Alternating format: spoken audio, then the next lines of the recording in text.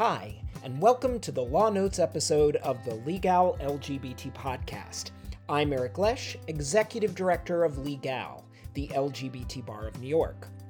On today's Law Notes episode, we of course have Professor Art Leonard of New York Law School, Chief Editor and Writer of Legal's LGBT Law Notes, which is the most comprehensive monthly publication covering the latest legal developments here and abroad. And today we're going to cover quite a wide range of different cases.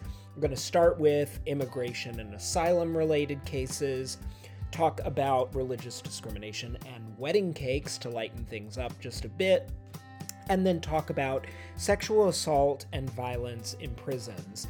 So I'm just going to start out by saying this is a rather heavy episode. Some of the facts that we're going to be talking about, particularly in the first case, which involves a transgender woman seeking immigration and asylum from Mexico, are rather hard to listen to. And there are other cases involving, towards the end of the podcast, the Prison Rape Elimination Act, or PREA, and sexual assault and violence against queer people in prisons by guards. So these are weighty topics, and I'm really happy that we are discussing them because there's very little attention paid to these types of cases in the mainstream press or even the queer press. So that is just one of the reasons why I really want to stress just how fabulous our monthly publication, LGBTQ Law Notes, is for covering not just this, but international issues, civil litigation, prisoner litigation, so much legislation, both at the state level, the Florida Don't Say Gay bill, to federal, state, local. We have it all. And we couldn't bring it to you without Art Leonard, who works tirelessly to write up these cases with a team of volunteer lawyers and law students. All right, so let's go ahead and get started, Art, because we've got so much to talk about. Right. And so, even though it wasn't the big month for blockbuster cases, but it's just sort of the routine stuff that overwhelms you. It really is, and it's quite a roundup of topics that we're going to be discussing today, and of course, it's some really heavy content too that we've chosen to highlight for folks.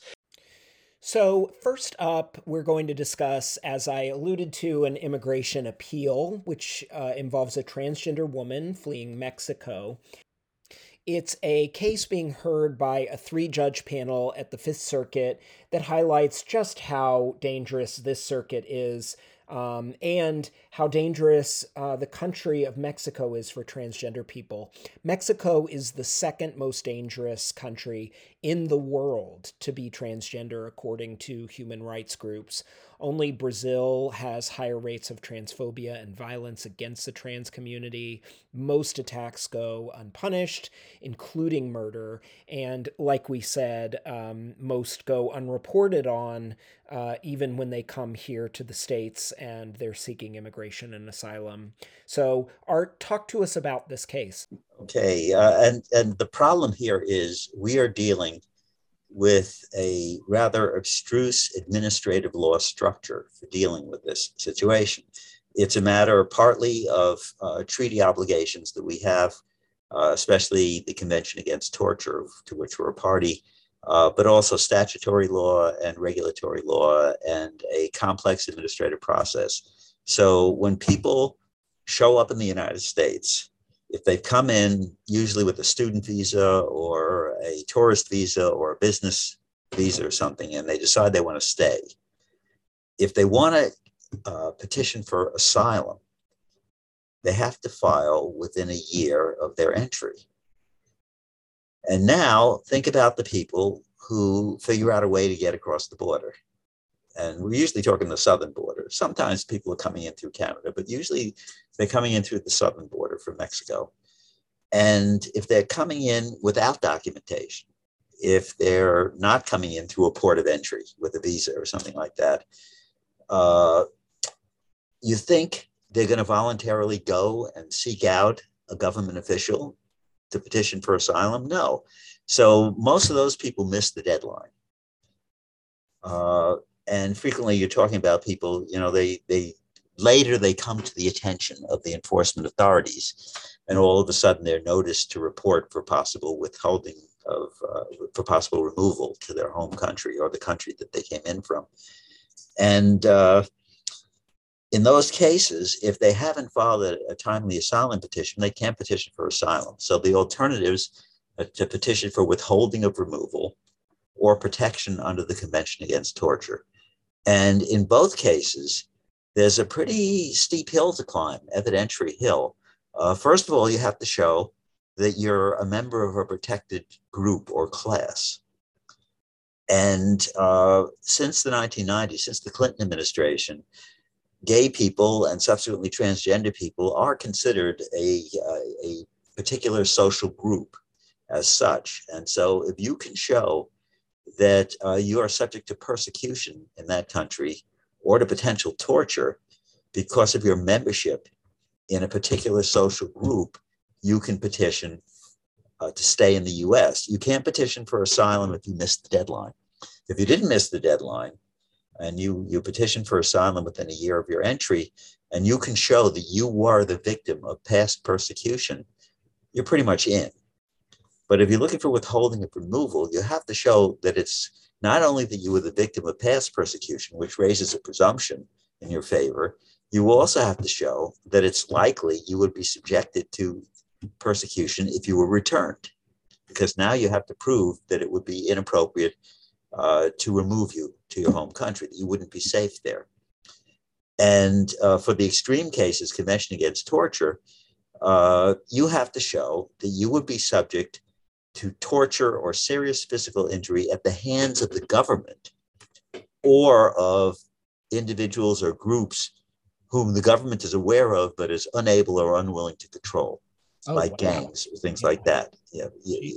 You have, and most of the people in this process are not represented by counsel. Although in the cases we're talking about, there are counsel, and it is really crucial to have counsel because this is a complicated system. You have to have some idea of what to tell to an intake officer from the Immigration Service when you first come in, because what you say, if it differs from what you say subsequently in a hearing before an administrative law judge, then they'll find credibility problems because your account differs. And even if the judge finds you credible, they might find that you haven't proved by a preponderance of the evidence that you were subject to the kind of persecution we're talking about. And under the statute, they do not consider discrimination on the basis of sexual orientation as persecution. Persecution means being physically assaulted, not being denied a job.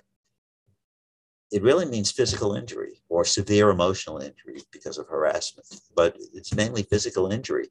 And the same thing with that you would be subject to it. And one of the principles that they apply is if you could return to your home country and go somewhere else from where you were living before, and you would be safe, then we won't withhold removal.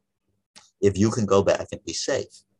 And that is a big issue. I mean, and in most of these cases now, some cases we're talking about gay people, and it's hard for gay people to win asylum and withholding claims now from Mexico because there have been changes in the legal situation. And gay people generally, it's not a paradise for gay people, but compared to what it was a decade or two ago, things aren't so bad. We've got marriage equality now in a majority of the Mexican states, and we've got good Supreme Court precedents. And right. We have you're particularly talking about like Mexico City, some of those kind of safer places. More people than you would expect. I mean, there has been a lot of legal developments in Mexico to the point where it isn't a slam dunk if you're gay and you're seeking it. But if you're trans, even though there are legal changes, trans people are in just as much danger there, if not more, than they are here.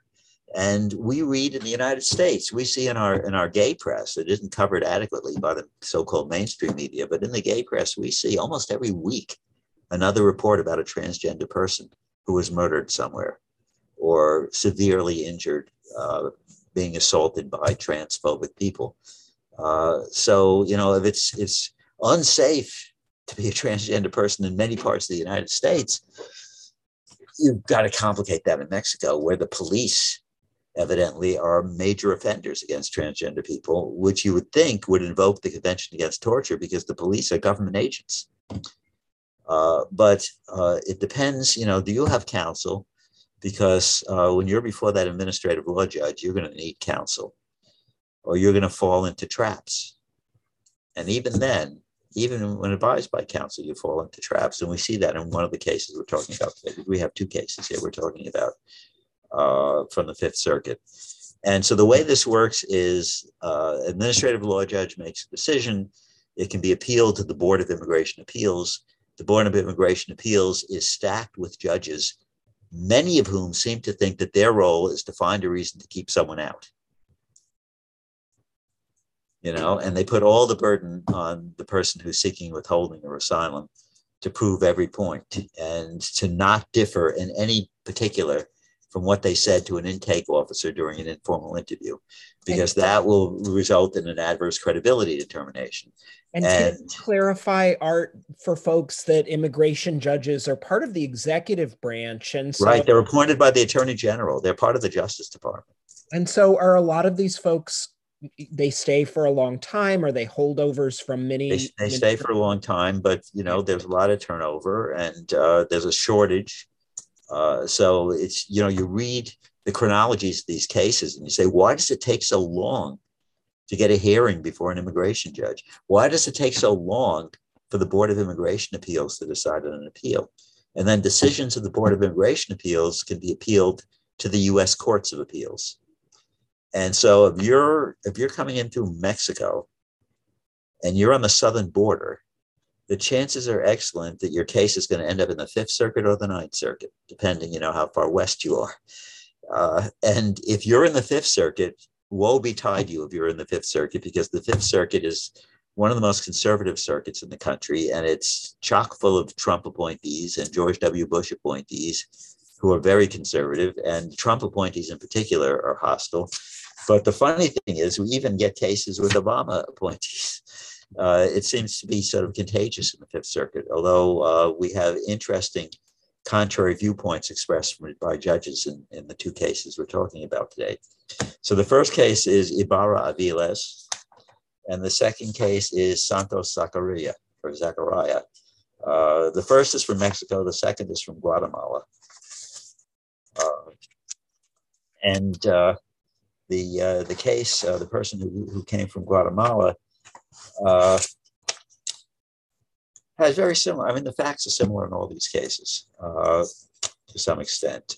In Ibarra Aviles, the petitioner, subject to abuse for effeminate behavior as a child, growing up in a small village in Mexico, entered the US illegally. That means didn't cross the border with a visa at a port of entry, but somehow got across the border at the age of 18 in 1996, wasn't picked up by immigration for 15 years. So living in the US for 15 years, living here, working, doing whatever, picked up by immigration, came to the notice of immigration, received a notice to appear, and an immigration judge and the Board of Immigration Appeals rejected her petitions for asylum. She's transgender, rejected the petitions for asylum, asylum untimely. She'd been in the country for 15 years and she hadn't applied, withholding of removal or protection under the Convention Against Torture. The panel opinion seems to view Mexico City as a transgender paradise. The immigration judge said, well, you can go back to Mexico, just don't go back to that village where you grew up. Go to Mexico City. And they said she could avoid trouble by staying there rather than returning to the village where her family lives. But even though there's a concurring opinion by Senior Circuit Judge Patrick Higginbotham, he says, to these eyes, petitioner will face a dangerous situation upon her return to Mexico. And yet, based on the formal steps taken by Mexico and Mexico City, and this is me summarizing Higginbotham, in recent years to enact legal protection for transgender people. Formally, there's legal protection. In the absence of evidence that she had suffered persecution as defined in U.S. law in Mexico during her childhood, and the court says there's no evidence that she was recently persecuted in Mexico because she hasn't been there for 15 years. Okay. She's not entitled to asylum or withholding of removal or protection against the Convention Against Torture. But now quoting from Judge Higginbotham, he says the panel decision relies heavily on the formal steps that Mexico and Mexico City have taken recently to extend legal protections to transgender people, passing by the overwhelming evidence that violence against transgender women in Mexico has increased in recent years. It accents aspirational changes that have not materialized on the ground in Mexico, even in Mexico City. The record is replete with evidence of the persecution of transgender people in Mexico that postdate the country's purported legal improvements. And then he goes on to cite chapter and verse from the evidence, including U.S. State Department country reports. And yet, under U.S. refugee law, decisions by the Board of Immigration Appeals denying relief are entitled to deferential review. And most courts of appeals, especially the Fifth Circuit, will not overturn them in the absence of evidence that they find to compel a reversal. And the majority of this panel did not find compelling evidence in this case. And this was a represented person. And Judge Higginbotham, although not dissenting from the judgment because formally and technically it was correct, as a matter of fact, it doesn't seem to be all that correct. He's a senior judge appointed by Ronald Reagan, and he's sensitive to this. One of the judges on the panel was Corey Wilson, who was appointed by Trump, and one was Carl Stewart, who was appointed by Clinton. And interestingly, after using the petitioner's natal male name in the first sentence of the opinion, refers to the petitioner throughout as Ibarra without using any pronouns. But the concurrence by Judge Higginbotham uses her and a female first name in referring to the petitioner. This reflects an ongoing tension in the Fifth Circuit about naming transgender parties. There are judges who insist on using a birth name unless someone has gotten a legal name change, and insist on using male pronouns for transgender women. Judge Ho comes to mind. Judge Ho is one of them. Higginbotham is sensitive to this. A different Fifth Circuit panel earlier in the month, the Ibarra-Aviles decision was from January 29th. Earlier in the month, on January 10th, we had a decision in Santos Zacaria versus Garland, which is the Guatemala case. And this turned entirely on one statement made by the petitioner, Santos Zacaria, during cross-examination before the Board of Immigration Appeals, speaking through an interpreter. It appeared, and the language, and it's quoted in the opinion, especially in Judge Higginson's dissenting opinion. Judge Stephen Higginson dissented. He said, it's garbled. It's not clear. She was asked a hypothetical about whether she could safely go back to Guatemala if she didn't return to the place where she had been subject to persecution, because she did prove that she had been persecuted in Guatemala before she fled. And the majority, the panel decision, quotes this little excerpt from her response to this question. But Judge Higginson quotes more extensively and says she testified she could not be safe in Guatemala. She could not be openly transgender. She had gone back to visit family a few times. She cut her hair short. She dressed as a man. She went back. She stayed in their house. She only went because they were elderly relatives she was going to visit, etc. And then she went back to the U.S. Somehow she was able to come back in. And she is represented by counsel. But unfortunately, the majority of the 2-to-1 panel seized upon a statement that she made on cross-examination, which suggested that she might be able to resettle. She might be able to resettle. and therefore they ruled against her, 2-1. Judge Higginson writes in dissent, specifically on her claim for relief under the Convention Against Torture. Regarding country conditions, the government's evidence suggests that gay and transgender persons regularly face violence, harassment, and discrimination in Guatemala. And he noted that evidence in the record from U.S. State Department reports was not even discussed by the Board of Immigration Appeal in its decision affirming the immigration judge. The State Department report, quote, lists one of the most significant human rights issues in Guatemala as police violence against lesbian, gay, bisexual, transgender, and intersex individuals. And the same source noted general societal discrimination against LGBTI people, and that the government undertook minimal efforts to address this discrimination. Right. So, I mean, this is our country is sending people back to places where they are subject to persecution, to discrimination, to attacks by the police, etc. What is asylum and refugee law supposed to be accomplishing? It's the system is broke. Now, by contrast, in this issue of Law Notes, we report a decision from the Ninth Circuit written up by Brian Johnson Zanatellis, who I'm happy to claim is an alum of New York Law School and who practices immigration law and who writes some of these cases for me. He's done so many of them and so well. Lewis versus Garland. This is a gay man from Haiti. And gay people face incredible oppression in Haiti. The police are hostile. The government is hostile. He said his stepbrothers learned about his sexual orientation from a man who told them that he had a romantic relationship with Mr. Lewis. They murdered the man, set fire to the site where they had spoken, and announced that Lewis was tarnishing the family name. Why didn't he seek police help? Because the police are unwilling to help LGBTQ people in Haiti. The Board of Immigration Appeals denied withholding of removal. It found that Haitian authorities were trained and able to provide protection to LGBTQ individuals, and the petitioner had firmly resettled in Brazil prior to seeking relief in the U.S. And on review, the Ninth Circuit panel said, no, the evidence compels a contrary conclusion. That he was found credible by the immigration judge. He testified about his prior interactions with authorities, including description of an incident where authorities beat individuals demonstrating in favor of LGBTQ rights legislation. And the country conditions report, the State Department publishes an annual report on conditions in foreign countries, further demonstrates the futility of reporting crimes against LGBTQ individuals.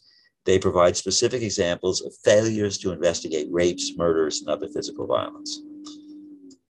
But the panel ruled that the BIA's denial of withholding removal was not supported by substantial evidence. And the panel noted the BIA did not consider whether either the partner's murder or the death threats against the petitioner constituted persecution, nor whether they were on account of petitioner's LGBTQ status. So the Ninth Circuit remanded to the BIA to reconsider this case. And as for the idea that he had resettled in Brazil and therefore he couldn't pursue relief as a refugee in the US, the court said that the BIA applied an incorrect standard in evaluating that. The issue, they said he would have to prove that he'd be subject to persecution in Brazil. And the Ninth Circuit said, no, that's not the question. The question is, because if you're going to remove him, you're going to remove him to Haiti. So the issue is, would he be subjected to persecution in Haiti? So the panel granted the petition for review, remanded the case to the BIA. That's the Ninth Circuit. In the Ninth Circuit, especially if you're represented by counsel, and he was represented by counsel, evidently he was living in Arizona. He's represented by an attorney from the Florence Immigrant and Refugee Rights Project in Tucson. If you're represented by counsel and you're in the Ninth Circuit, you have a chance. If you're represented by counsel and you're in the Fifth Circuit, your odds are slim. Well, the next segment that we have coming up is a little bit lighter. It's much lighter. It's It's a wedding significantly cake lighter. case. It Yeah. is not any sweeter in terms of the outcome here. In fact, it's a little frustrating, but it certainly provides an opportunity to take a breath. And to kind of dial back, and also just note how much attention this case has received and others like it in comparison to some of these other topics that we're going to be talking about today. It's just so stark. I'm sure people are like, "Oh my God, these wedding cake cases are still happening," and yes, this one in particular. So let's take a short break, and when we come back, we'll talk about Sweet Cakes by Melissa. All right, I cannot believe we're still talking about wedding cakes. Here we are with Sweet Cakes by Melissa, which is out of the Oregon State Court system. It seems that an appellate court judge has found a way to stretch the holdings of Masterpiece Cake Shop and Fulton v. Philly to seemingly allow for a damages award imposed on the bakery shop's owner to be reduced, despite affirming that the business had indeed violated the state's human rights law. Art, this one left a foul taste in my mouth. What do you have? Well, here's the problem. And when we talk about, we still have these cake cases, it's because of our ridiculous court system in which it takes so long to get a final decision. This is based on an incident from 2010. I mean, this is like 12 years old.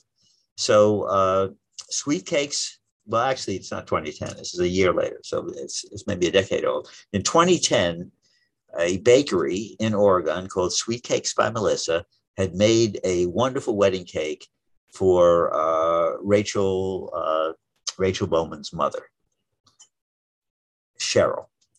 And so when Rachel and her girlfriend Laurel decided to get married 2 years later, they immediately thought of Sweet Cakes by Melissa.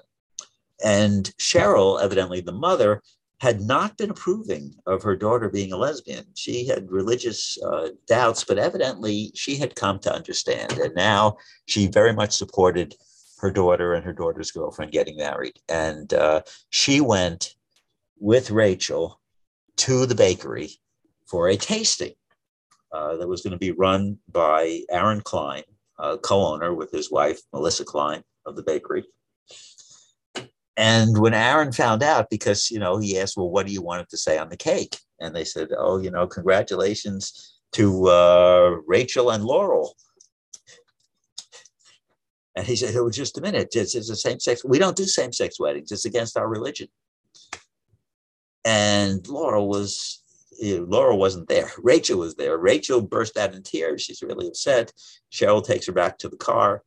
And Cheryl says, I'm going to go back and talk to that man. Maybe I can talk some sense into him. Cheryl goes back to talk to Aaron, and they get into a bit of a religious disputation. And Alan quotes from Leviticus about, gay sex is for a man to lie with a man as with a woman, they're committing an abomination, etc. I just want something sweet for my wedding. What yes.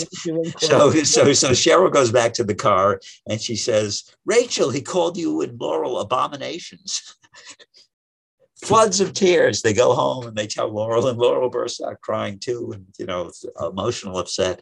They did find another bakery to make the cake, but they filed the charge of discrimination. We'll note that we're laughing. The facts are not funny. This is terrible. Discrimination is harmful. But the situation is just so ridiculously outrageous that it sparks this. People to their face, they will use the word abomination, but he says, oh, I was just quoting the Bible, the authority, that's the word of God, etc.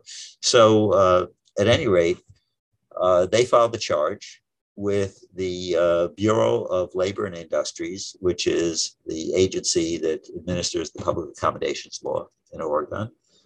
And they got into a trial with an administrative law judge who determined that the Oregon public accommodations law had been violated and awarded substantial damages. I mean, the sum that was awarded was really substantial. The administrative law judge proposed awarding, because the administrative law judge's opinion is a proposal subject to approval by the commissioner of the Bureau.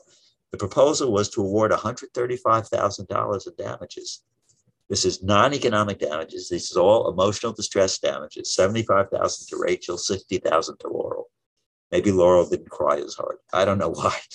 Maybe Laurel was secondhand and Rachel was there in the car and actually heard him, not call her an abomination, but heard him deny her service. So it was appealed. The commissioner approved the administrative law judge's decision awarding the damages, and they appealed to the Oregon Court of Appeals, which also affirmed. And the Oregon Supreme Court denied a petition for review. So they petitioned the US Supreme Court. And just to show you how long this stuff takes, by the time this got up, the petition to the Supreme Court, they were considering Masterpiece Cake Shop. So they held this petition and a few others until they decided Masterpiece. And then, as with some other cases, we had one from the state of Washington involving Florist. They remanded for reconsideration in light of Masterpiece Cake Shop. So on remand, the Oregon Court of Appeals has to decide whether the proceedings were tainted in the way that the Supreme Court found the Masterpiece Cake Shop proceedings to be tainted in the Colorado Civil Rights Commission. And listeners will recall that the Colorado Civil Rights Commission, two of the commissioners made statements that Justice Kennedy for the Supreme Court found signaled hostility or disapproval of the Bakers' religious beliefs about marriage. But what we're finding is Masterpiece Cake Shop is opening up this issue where if anyone says anything in the course of these proceedings that sounds disapproving of the religious beliefs of the business that's refusing to provide goods and services for a same-sex wedding, they're skating the line there from Masterpiece Cake Shop, because the agency itself is supposed to be neutral. The decision-making body is supposed to be neutral. And in this case, the Oregon Court of Appeals, they looked back through the record. They said, as far as we can see, the determination that the Kleins, Sweet Cakes by Melissa, violated the statute is clear and was not tainted in any way by bias or prejudice.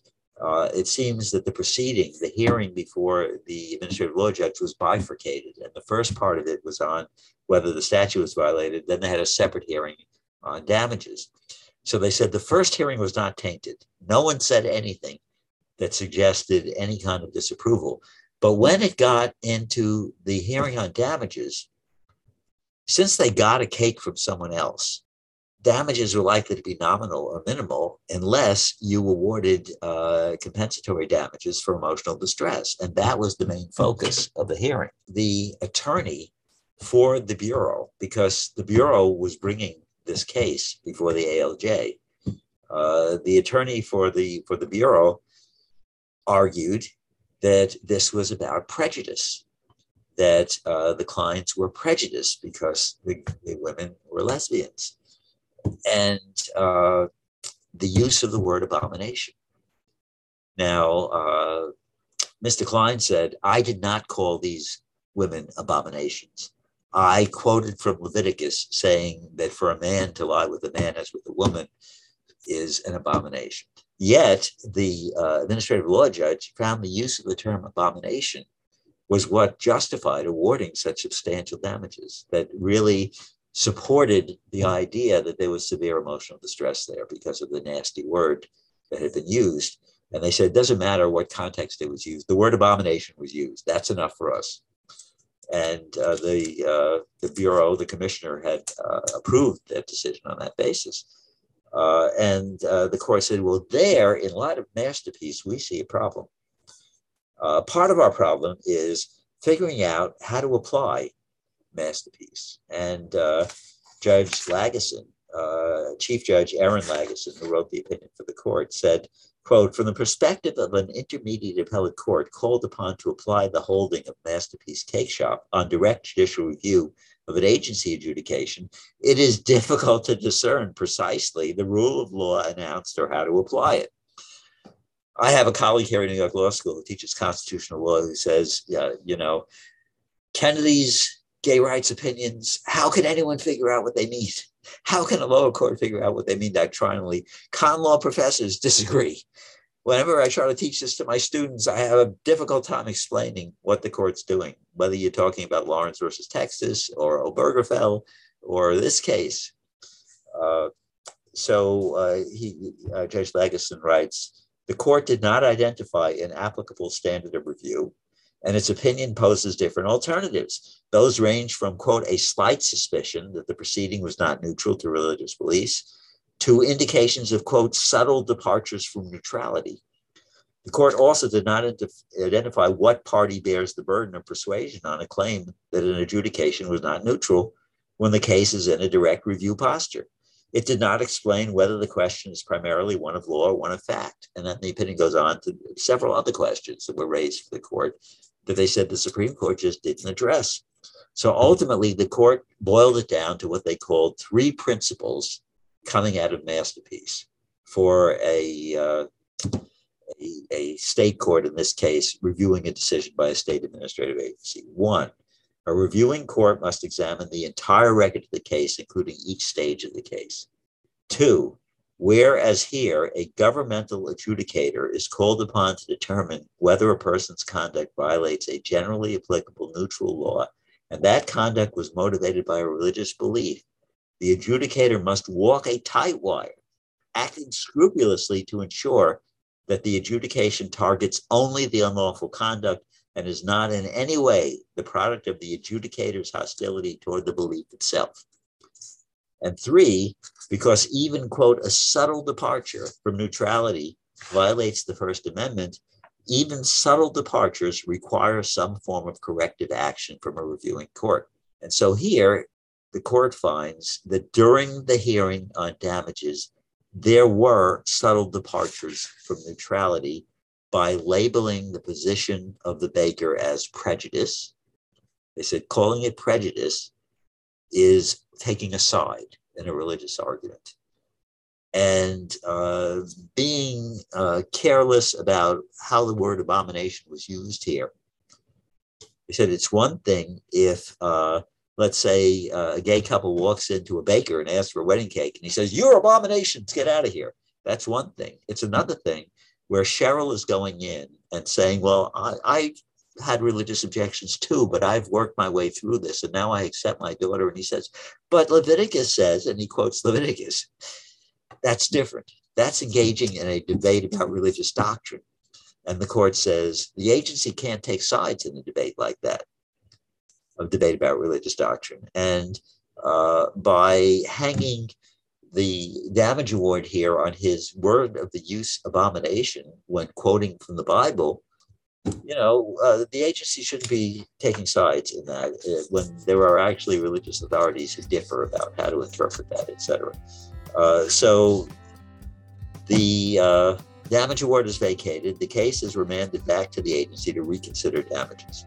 Now, they can still award damages, but obviously they can't award damages anywhere in the neighborhood of $135,000 in this case. So I have a feeling it's going to turn out to be nominal damages or not much more than that. All right, well, let's go ahead and take a short break. And when we come back, we are going to be talking about other disturbing issues involving inmates and sexual assault. All right. The next case that we're talking about involves damages being sought for sexual violence and assault by inmates and guards. It's a roundup of cases, and it's a feature in Law Notes. It was written up by Bill Rold, who has dedicated countless pro bono hours to the effort of achieving the safety and dignity of queer inmates. Bill opens his segment with this. Sexual assault in prison is so common that Congress nearly unanimously enacted the Prison Rape Elimination Act, or PREA. It provides for zero tolerance of such activity. Yet, as we discuss now, PREA's enforcement, implementation, and application is and has been a total institutional failure, leaving incarcerated LGBTQ people vulnerable to assault and fearing for their safety. Art, Tell us about this roundup of cases. All right. Well, the Prison Rape Elimination Act, passed by Congress in 2003, authorized a study to be done and a report to be issued on the issue of sexual assault in prisons, and authorized the adoption of regulations by the Justice Department to be binding on the Bureau of Prisons. And you know what? The courts couldn't care less. Too many of the courts couldn't care less. Part of the problem is that a lot of the litigation is pro se litigation. Most prisoners, overwhelming majority, are not represented by counsel. And so they don't necessarily know what to say or how to frame their cases. You get these handwritten complaints that come in, and they're screened by a pro se clerk. And usually you have a magistrate that's the district court assigns to decide them, and the magistrates almost always recommend dismissing them because they missed a deadline, or they failed to exhaust their internal remedies, or they failed to name the particular people who had persecuted them in prison or who had assaulted them or whatever. And frequently it's a statute of limitations problem. And PREA purported to eliminate a statute of limitations on sexual assault cases in prison. But nonetheless, most prisons say if you have a grievance, you have to file it within a certain period of time. And if you don't file within time, we'll dismiss it as untimely. And then you haven't exhausted your remedies because you're supposed to appeal. And part of the problem, and particularly in cases where guards sexually assault inmates, and we're talking in these cases sexually assaulting gay or transgender inmates, filing a charge against a guard is pretty serious, because that guard has a lot of sway over your life, and people are afraid to do it. I mean, the first case that Bill accumulated 4 different cases for this article in the February issue of Law Notes. He said, we have so many of these cases, I think I need to do a general article about the problem that PREA has regulations that are generally not observed. In fact, Legal is working on an amicus brief in support of a cert petition in a case where we hope to get to the Supreme Court, because there is no Supreme Court authority telling us what role PREA plays when inmates file Eighth Amendment claims. PREA itself doesn't expressly create a cause of action. And so most courts say it's sort of like advisory or something. It somehow isn't binding.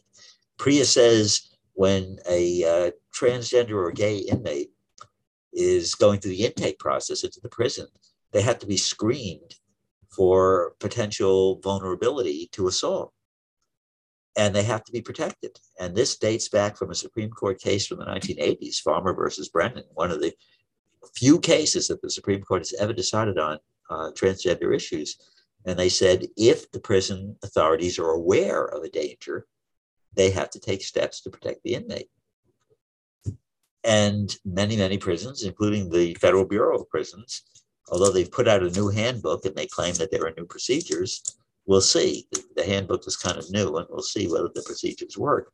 But these cases involve, many cases involve people who come in situations where they are very vulnerable to assault. We have transgender people, men identified as men at birth, living as women, treated by the prison system as men, put in a male prison, and are presenting in an effeminate manner, growing their hair long, somewhat limited in their ability to dress in a female manner, because some prisons will not sell them in the commissary and require them to wear the standard prison uniform. But people who are obviously vulnerable to assault, and in general population particularly vulnerable. And we have a bunch of cases here in which they are bringing lawsuits against the guard who assaulted them or against the prison itself. And having the prison be responsible is very difficult, because if you're suing directly for sexual assault, there will be a claim that assaulting prisoners is not within the scope of employment of the guard, and therefore the prison can't be held liable. It's like respondeat superior in employment law. And that isn't appropriate here. And then you'll have arguments saying, well, there's a consent defense. The inmate didn't put up a fuss. They willingly performed oral sex on the guard in exchange for favors and stuff like that. My And God. therefore it was consensual. Now, the Prison Rape Elimination Act says whether it is quote unquote consensual or non consensual doesn't make a difference. That if a guard is forcing an inmate to have sex for any reason, that's rape. Of course. That's rape. Jeez. And several states have now amended their laws saying that you don't have consent for sexual assault. You know, but you know, it's frustrating. You read these cases and you see even a case arising in a state that has outlawed a consent defense for sexual assault, and yet the federal district judge is going to allow a trial here because it's clear the guard was subsequently convicted of sexual assault of prisoners, but now the prisoner is suing for damages. And the guard is saying, and the judge is saying, well, we need to have a trial on consent because the guard claims it was consensual. And I mean, this is quoting from a judge in a case that arose. Let's see, this one is from Connecticut, of all places. The judge finds the sexual assaults were not physically coercive, and unlike a violent sexual assault or rape that would likely result in the most severe type of psychological trauma. So, and also the inmate's struggle with her gender dysphoria did not prevent her from filing this lawsuit or from filing other grievances and complaints. This was about someone who didn't file a complaint until years later, after the guard in question had been investigated and had subsequently been convicted of sexual assault. So then the inmate files a complaint, and the court originally threw this out on statute of limitations grounds. And the Second Circuit reversed and said, well, there's a question of whether there should have been equitable tolling of the statute because she claimed she was afraid. And now the judge is saying, well, no, I don't think so. I think this is a person who knew how to stand up for herself. She actually filed the pro se habeas corpus petition protesting her conviction. You know, she's filing things. Why couldn't she file a claim against the guard? Why did she wait for 8 years, something like that? Outrageous. And then we have another case where even though the federal rules, this is a case that arose in New Jersey, the case lingered on the docket for 5 years, and finally the chief judge of the Third Circuit reassigned it to a senior judge who was appointed by Ronald Reagan. So it's a pretty old senior judge. And the senior judge says, well, I think there are some consent issues here. Also, even though New Jersey and PREA both eliminated consent as a defense to a sexual assault on a prisoner. But the judge says, oh, there are issues of consent here. The inmate had filed a motion in limine to exclude any mention of his sexual orientation. The inmate is gay. And the guard's going to say, oh, it was consensual. He was gay. He wanted to have sex with me. And the court concludes that Walker's sexual orientation is strongly entwined with the facts of the case and its probative value, which will greatly aid the jury in understanding the allegations, is not substantially outweighed by any speculative threat of anti-gay prejudice. And therefore, he's going to be outed. The prisoner who was sexually assaulted is going to be outed. There is no question he was sexually assaulted. The guard has actually been convicted of sexual assault. But in suing for damages, the guard is going to be able to make a consent defense, and the jury is going to be told that the inmate was gay. I mean, you read these things and you want to cry. You know, perhaps we need to take these inmate cases out of the Article III courts and create a special judicial body to deal with these cases with people who will have expertise and training and people who will be well-versed with PREA. And hopefully we can get the Supreme Court to take the case. Someone filed a cert petition from a case down south, and Legal is working on an amicus brief. Right. Probably won't be granted, but if it is, time to recognize Priya.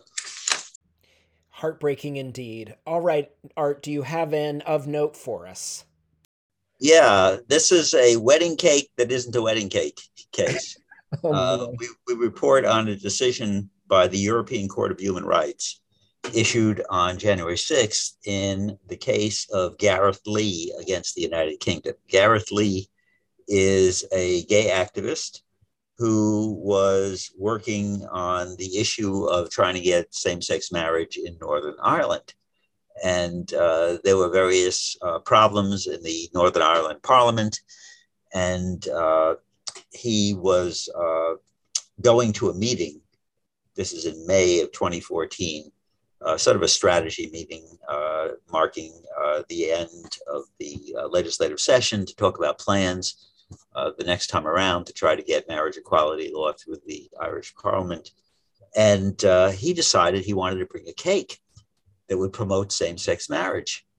So he went to Asher's Baking Company Limited, which makes specialty cakes and things like that. And he asked to make a cake that would say support gay marriage, and it would have a picture of Bert and Ernie from Sesame Street and a Square Space logo. And Asher's turned him down. They said, we're a Christian business. And the clerk had taken the order, but then was countermanded by management. And they said, we can't, we give you a refund. We can't give you a cake like you wanted. They even apologized. They said it was a mistake. The clerk should have known better. But he sued for breach of statutory duty in and about the provision of goods, facilities, and services in violation of anti-discrimination law. And the local court in Northern Ireland County Court ruled against the defendants, finding they discriminated against Lee on the ground of his sexual orientation in violation of the Equality Act regulations and the European Convention on Human Rights. But under the sexual orientation regulations, but the county court ruled that the European Convention on Human Rights was not violated because of their rights to hold the religious views. But he was awarded a sum of 500 British pounds as damages, and Asher's appealed. And the case eventually worked its way to the Supreme Court of the United Kingdom in 2018. And reversing the lower courts, the Supreme Court said they didn't refuse to make the cake because of Lee's sexual orientation. They refused to make the cake because the cake was to be an endorsement of same-sex marriage, of which they objected on religious grounds, which they had a right to do. That was the decision of the United Kingdom Supreme Court. And the bakery, of course, had raised its rights under the European Convention of Human Rights, which protects religious freedom. Now, Mr. Lee had never claimed that refusing to make the cake for him violated his rights under the European Convention, because the European Convention, it's basically binding on governments. But he appealed to the European Court of Human Rights, claiming that Asher's refusal to make the cake for him, and he specifically now is taking aim at the United Kingdom Supreme Court's decision, because he's suing the United Kingdom Supreme Court. He's saying the Supreme Court's decision violated his rights under the European Convention. And the European Court of Human Rights said, no, you don't get to do that, because in the first instance, domestic courts in countries that are parties to the convention, domestic courts in first instance decide whether the convention is violated, and you did not raise the convention as part of your case against Asher's. They raised it in defense. You didn't raise it. You didn't claim that the anti-discrimination and equality provisions of the convention applied to your case. Therefore, you forfeited that argument here. We cannot supplant the domestic courts of the United Kingdom in deciding that issue on the first ground. And also in describing the UK Supreme Court's decision, it's not like they said, we agree with it, but they certainly didn't disagree with it, with the idea that he was denied the cake, not because he's gay, but because of the message on the cake. And they cited the Masterpiece Cake Shop case. Sort of interesting. I mean, this does certainly bring up a lot of the thorny issues around the Masterpiece Cake Shop case, which involved, how do you draw the line between what is actually a message, what's support, what's an endorsement versus, who's a cake artisan versus a, cabinet artisan versus, is this artistry? Is this speech? Is this a message? This case points out some of the ways that there are bounds on either side. It's difficult. I think the case is easier with florists, but if you have a floral display that has a ribbon that says something on it, then all of a sudden you have speech. And like the wedding photographer cases, where we get different results in different parts of the country. If there's a speech component, but when they try to turn a cake into a speech component, it better have to do with what it says on the cake. Right. And there you see it's a speech component. And then the argument becomes, is it the customer's speech that they're paying for, or is it the baker's speech? Because the baker is actually writing the words on the cake. We get into real hair splitting here. And you don't want hair on your cake, right? No. So. And I don't want my cake split too finely either. I'd like a nice big piece, please. All right. Well, Art, as usual, it's a pleasure to speak with you. This is a really important episode filled with just tons of information and cases that people will find intriguing. So thank you so much. Okay. And we'll see you next month. And in person, Art. We're going to try this out in person, right? We'll see. I don't know if the school will let you in. We'll see. Well, we may have to record it in my living room. All right, and thank you so much for listening. This and future episodes of the Legal LGBT podcast can be found online on iTunes, on Spotify, or wherever you listen to podcasts. I will drop the link to Legal's LGBT Law Notes in the podcast description so that you can check it out, peruse. We make it free as a service, not just to our members, but to the public. So please, thank you so much for your support, not only of this podcast, but of the LGBT Bar Association of New York. If you're not a member, please become a member today. If you haven't renewed your dues, please renew those dues. And if you want to make just a donation to make sure we can continue to bring this content, please do that too. I'll drop a donation link in the description as well. Thanks so much.